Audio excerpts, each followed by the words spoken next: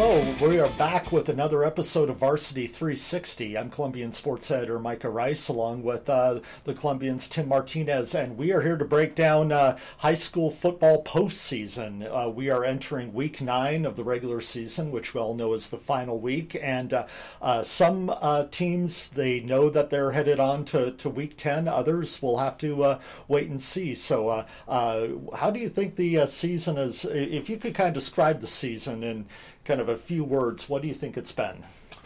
I think there's been some surprises here and there, but I think it's and I think in every league, it's coming down to the last week, and so this is kind of what you want. You want to have week 9 pivotal games. Some years there are things already settled. Maybe an odd spot here or there, but there are some big games this week with a lot at stake, and which could potentially set us up for 2 potential tiebreakers even. So that's it's a fun way to go into week 9.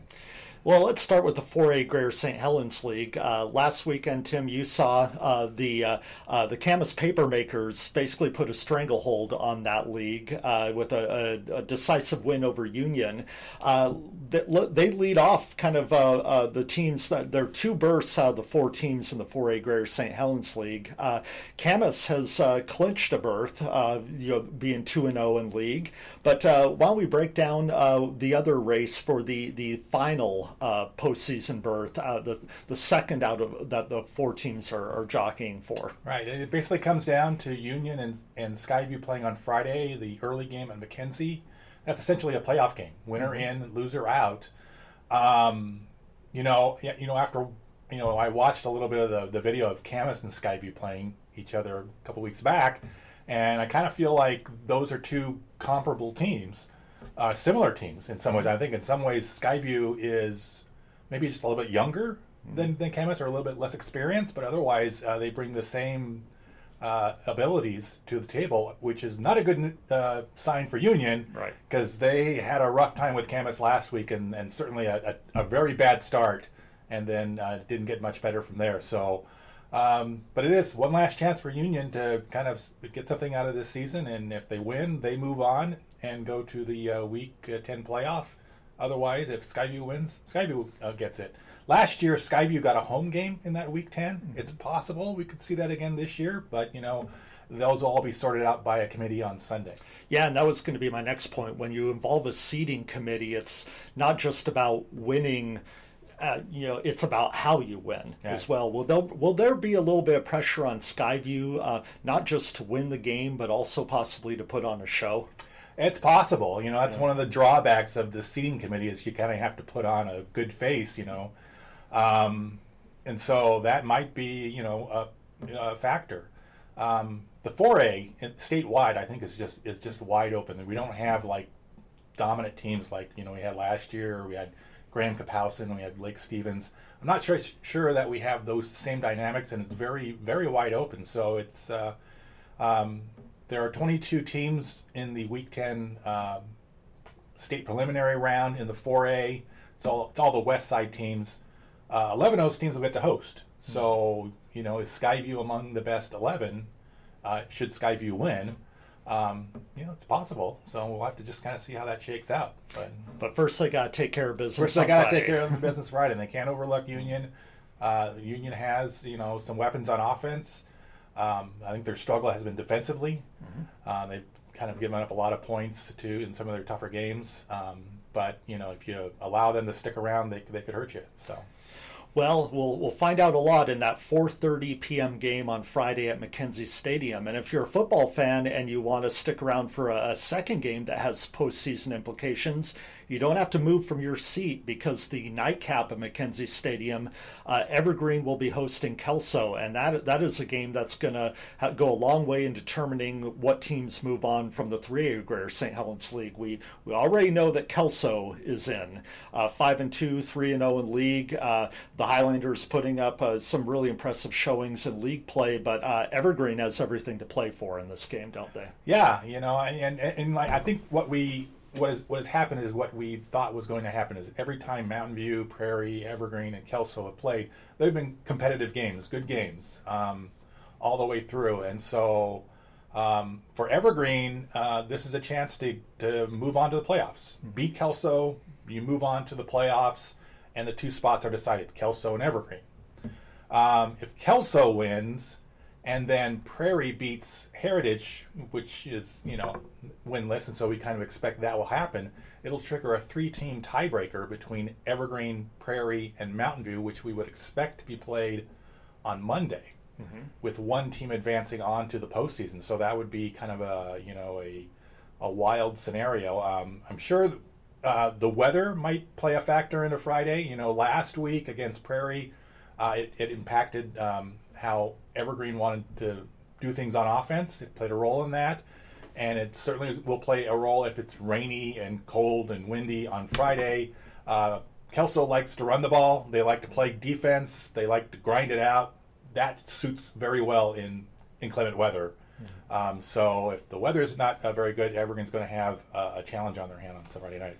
It feels like at least every other year, if not more often than that, we end up in a tiebreaker in the 3A GSHL. This is not a new occurrence if it does end up going to a tiebreaker, is it? No, yeah, it's usually we'll have somewhere a tiebreaker someplace. I think it's been a couple of years. Can't remember if we had one last year or not. I don't think we did. No, I don't think we had one last year. And then, of course, there was the COVID year, but you have to go back a few years for a tiebreaker. But it's a fun thing. It's one of these things that could be over very quickly, or it could kind of drag on, especially with a 3-team situation. So it's fun. It's high intensity, and it would be fun to see if it happens. So we'll just have to see. You talk about the 4A statewide being wide open and there not being that clear-cut favorite. It doesn't seem to be necessarily that case in the 3A. There are some real juggernauts when you think of Yelm, you think of O'Dea, Eastside Catholic, Bellevue even. If you kind of limp into the playoffs, and there's a couple of teams that if they might, Mountain View brings a 4-4 record into their final regular season game, which is a non-league contest. Prairie 5-3. It could be. You'll want to if you get in, you'll want to try to do it with some style because otherwise the seating committee might have a tough draw for you. Well, yeah, I think it's very. I mean, there are. Every week I've got to vote for 10 teams in the 3A, and there's a couple teams I feel like I have to leave out of that poll. You already mentioned Yelm, you mentioned Eastside Catholic, O'Dea, Bellevue. Ferndale got a nice win over Stanwood. I saw Stanwood just run right over Union, and so Stanwood's good. Ferndale's good. Lincoln beat Camas in week 3. They're pretty good. And then you've got the East Side teams that we haven't seen a lot of. So I think there's just a lot of good teams in the 3A. So it'll probably end up being a tough matchup for whoever comes out of the 3A Greater Hell come week 10. So yeah, it's all about matchups sometimes in state. In the playoffs. So. Things get a little bit more clear-cut when it comes to matchups when you go to the 2A level, being that you have the crossover games with the Evergreen Conference, where the number 1 team from the EVCO plays the 4 team, and the Greater St. Helens League 2 versus 3, 3 versus 2, vice versa. But we know a little bit about how the 2A is going to shape up. The one thing that is certain is Washougal has clinched the number 1 seed. Yeah, they can clinch the league title outright if they beat Hawkinson this Friday. But we know that Washougal, by virtue of tiebreakers, is in as the number 1 seed and will play the EVCO number 4 in week 10. But then you go below that, and there's a little bit that still needs to have itself sorted out. Mark Morris right now sits in the number 2 seed. Actually, they have clinched the number 2 seed and will host a week 10 game. But Ridgefield right now in the 3 seed. The Spudders need to beat Woodland to hold on to that 3 seed. Right, because if they lose to Woodland, they would tie Woodland, and then the tiebreaker is the head-to-head. Yes. So Ridgefield needs to beat Woodland to be the 3 seed. The 3 seed would go on the road in week 10. And it's looking like it's going to be at Tumwater. Yes. The WF West beat Tumwater up in the EVCO this year. So that's a road game at Tumwater. And then the number 4 is likely going to be playing at WF West. I know the Spudders would have liked to have another shot at WF West, haven't played them in week 1. But if they win it's probably going to be Tumwater. So that's a tall order. Yeah, that's always been kind of a little, I wouldn't call it a joke, but sort of an aside that we make every year. It's like, oh, congratulations, you clinched, you won a big game on week 9 and got the number 4 seed and continued your season, and your prize for that is to get to go up and play Tumwater. Well, now it's to go up and play WF West, which is a darn good football team. It is far from settled as to who that number 4 team out of the Greater St. Helens League will be. It could be Woodland. It could be, as you mentioned, Ridgefield. But then Hudson's Bay and Hawkinson still have an outside chance. So if Woodland loses to Ridgefield, it kind of sets up a whole bunch of different possibilities. The easiest way is if Woodland loses to Ridgefield and then Columbia River beats Bay, then Woodland is number 4 by tiebreakers. All of Woodland's league losses would have been to teams above them in the standings, Washougal, Mark Morris, Ridgefield, and then Bay, which would be out. They would have beaten River, they would have beaten Hawkinson, so they had the head-to-head tiebreaker advantage in those cases. So if River beats Bay, then Woodland's assured of a playoff spot. But if Bay wins, then Bay gets the 4th spot if they finished in a head-to-head tie with Woodland because Bay beat Woodland. However, if a third team is in that tiebreaker, which would be Hawkinson, so Hawkinson beats Washougal, Bay beats River, Woodland loses. Now you've got a 3-way tie for that 4th spot. Bay beat Woodland, Woodland beat Hawkinson, Hawkinson beat Bay.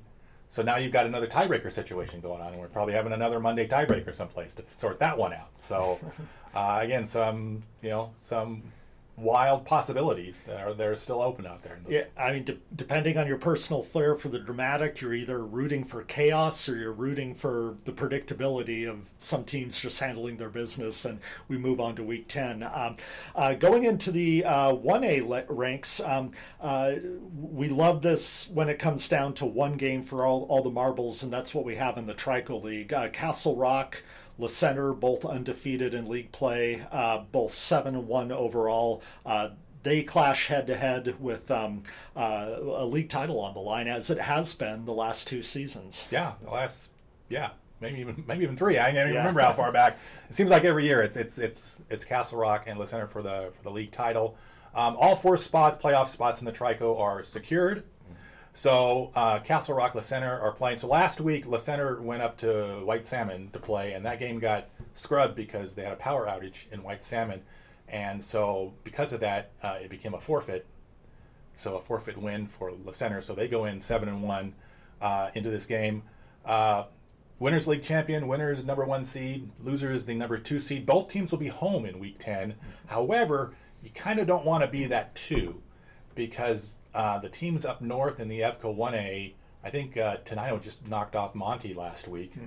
So you're going to have either Tenino, Montesano, or even possibly Eatonville, depending on how that all shakes out, being the 3 up there. And so that they would come up and play the 2. So Castle Rock has already played Montesano this year, and it didn't go very well for the Rockets. So you kind of want to avoid that 2 spot if you can, because the 1A EVCO is pretty stacked. I think, having seen La Center, they're a team that I think probably most observers would say they're probably favored against Castle Rock.